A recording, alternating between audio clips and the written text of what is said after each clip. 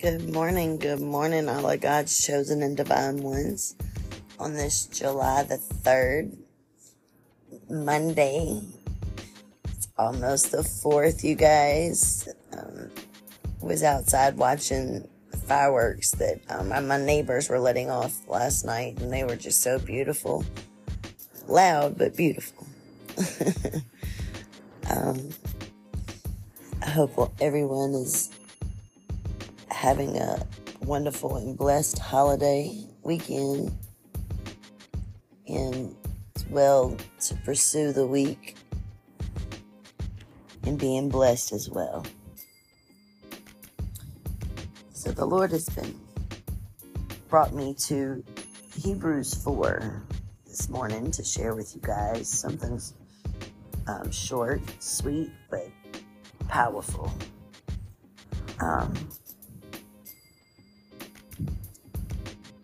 For those who don't know me, I'm Michelle with Find Joy in Your Journey with Michelle, and I thank you if this is your first time listening. And I thank you for all of the ones that this is you are a returning listener to my podcast. That really means a lot to me. Not only that you take the time out of your day to join me to find joy in your journey for the day and get some encouragement, but you're seeking the Lord. That's the main thing. Seeking the Lord first in all we do is everything else will be added to us.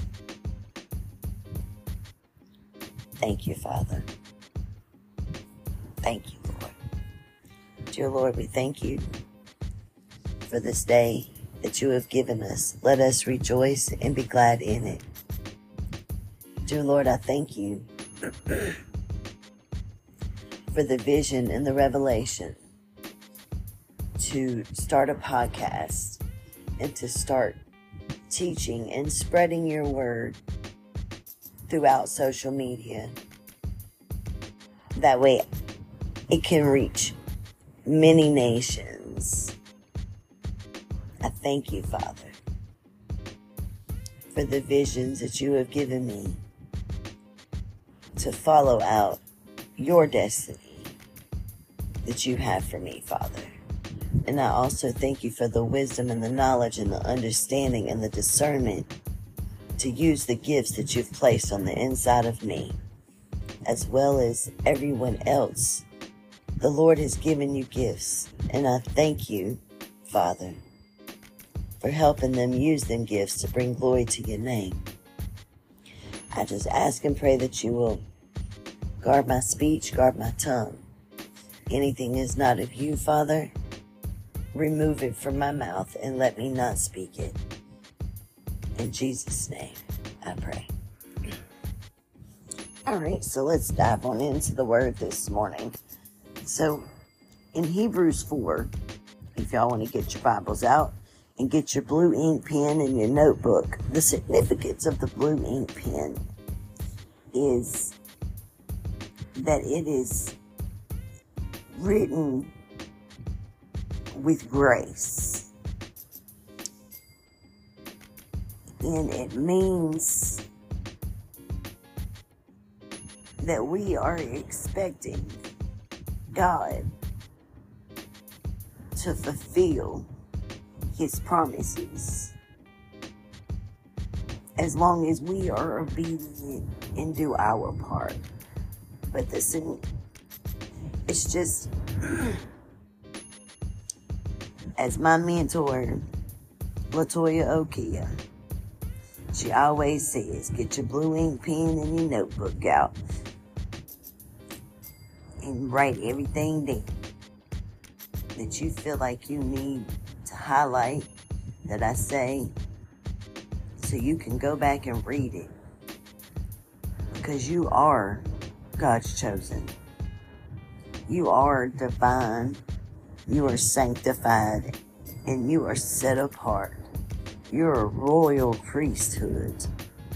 We are part of a kingdom, y'all. We are kings and queens of God's kingdom. We have to carry ourselves as such. We have to speak as such.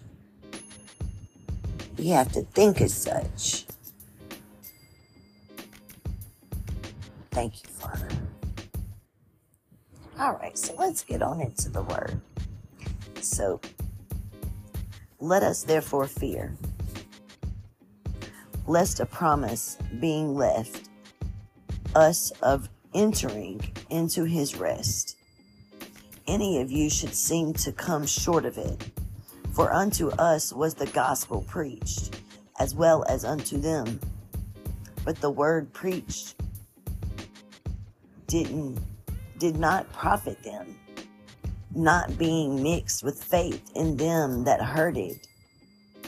For we which have believed do enter into rest, as he said, as I have sworn in my wrath, if they shall enter into my rest, although the works were finished from the foundation of the world. For he spake it in a certain place of the seventh day on this wise. And God did rest the seventh day from all his work. And in this place again, if they shall enter into my rest, seeing therefore it remaineth that some must enter therein, and they to whom it was first preached entered not in because of unbelief.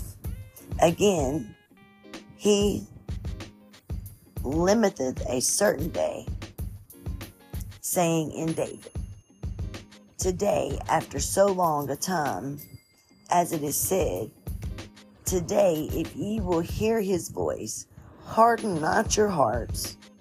For if Jesus had given them rest, then he would not afterward have spoken of another day.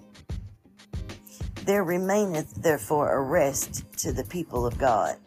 For he that is entered into his rest, he also hath ceased from his own work, as God did from his.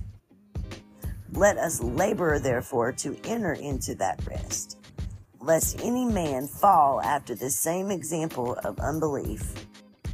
For the word of God is quick and powerful, and sharper than any two-edged sword, piercing even to dividing asunder of soul and spirit in the joints and marrow, and is a discerner of the thoughts and the intents of the heart.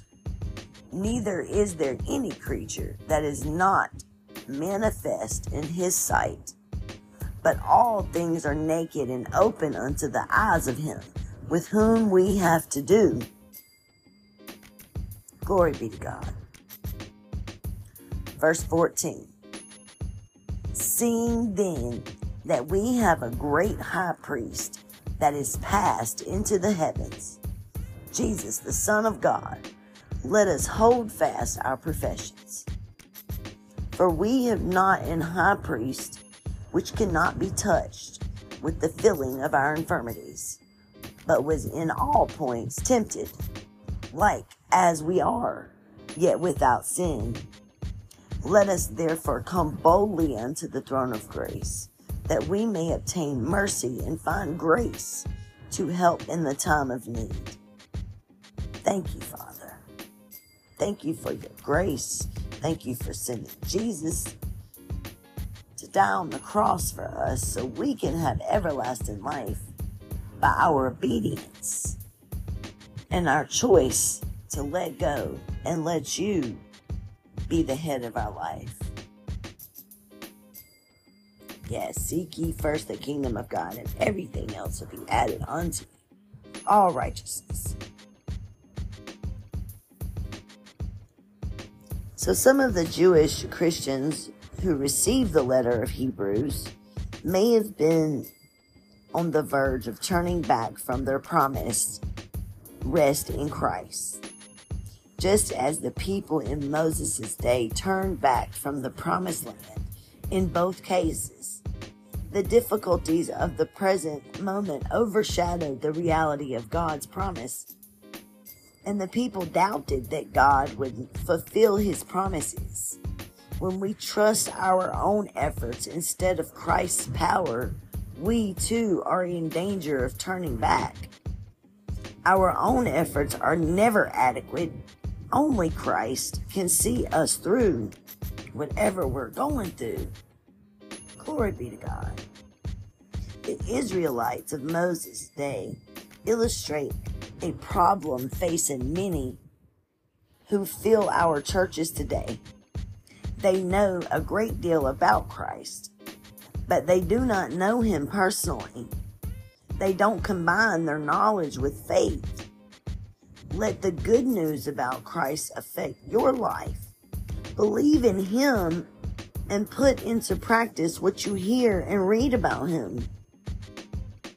God rested on the seventh day, not because he was tired. He rested, but to indicate the completion of creation. This world was perfect, and he was well satisfied with it. The rest is foretaste of our eternal joy when creation is renewed and restored and restored. When every mark of sin has been removed and the world is perfect once again. Our rest in Christ begins when we trust him to complete his good and perfect work in us. God gave Israel the opportunity to enter Canaan, but they failed because they didn't trust him. Now God offers another opportunity to enter his ultimate place of rest. He invites us to come to Christ, to enter into his rest. You must believe that God has this relationship in mind for you. You must cease from your own efforts to create it. You must trust in Jesus to bring you God's rest. And you must determine to follow him in obedience. Today is the time to believe in Christ, to enter into his place of rest, and to find peace with God. Tomorrow may be too late. God wants us to enter into his rest.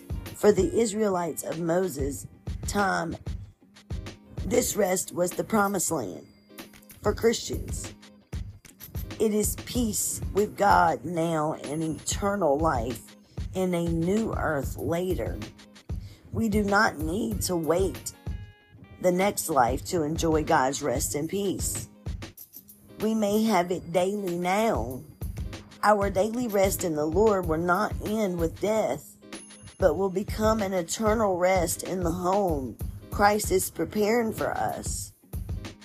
If God wants us to enter this rest through our faith, why must we strive for it? This is not the struggle of good works to obtain salvation, nor is it the mystical struggle to overcome selfishness. It refers to making every effort to appreciate the benefit from what God has already provided. Salvation is not to be taken for granted. To appropriate the rest God offers requires decision and commitment. Glory be to God. The Word of God is not merely a collection of words from God, a vehicle for communicating ideas. It is living, life-changing, and dynamic as it works in us with the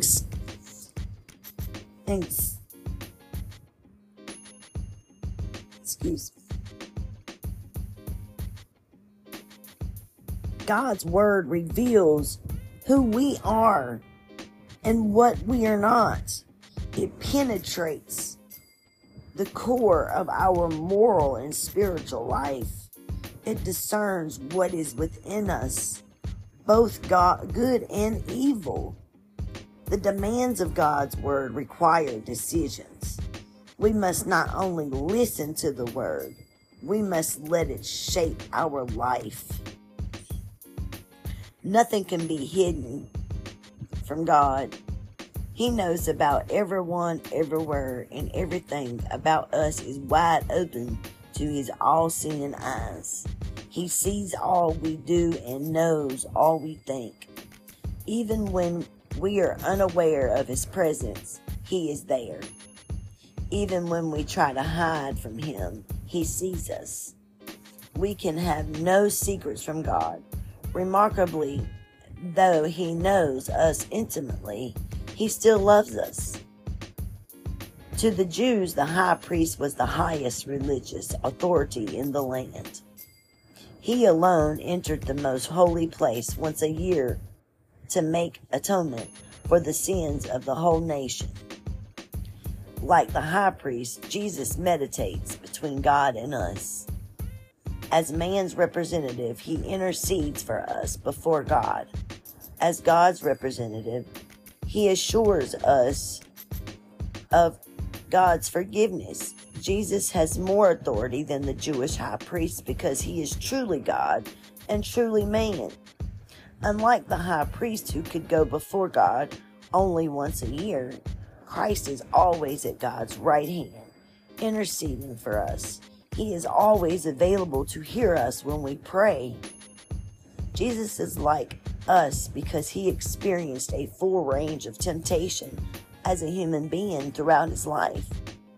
We can be comforted knowing that he faced temptation. He can sympathize with us.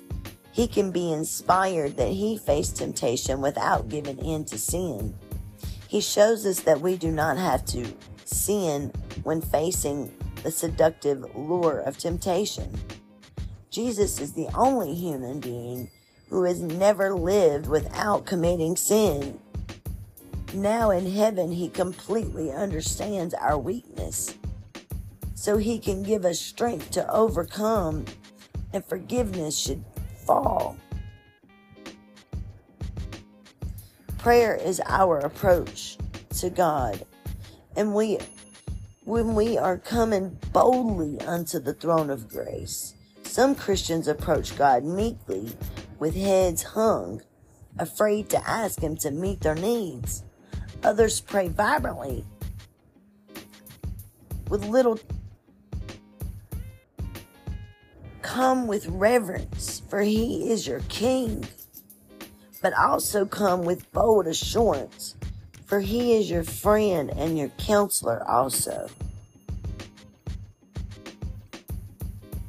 So are you going to choose to be that student and let God do the work in you that you need done so you can live out your life that God has for you? You can find that rest that God has for you, that joy, that peace of knowing that you don't have to worry about anything, but pray about everything.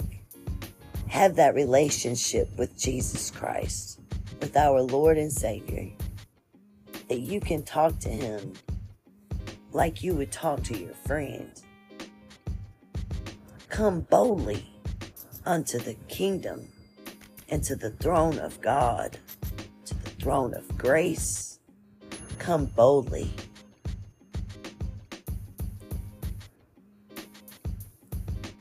I hope this word reaches whom it needs to reach. And I thank you, Father, for giving me the ability to bring your word before your people. Until next time, I hope you find joy in your journey. Have a wonderful holiday. Those who are off, I hope you're cooking out and enjoying your families during this holiday season at the 4th of July. Until next time, be blessed.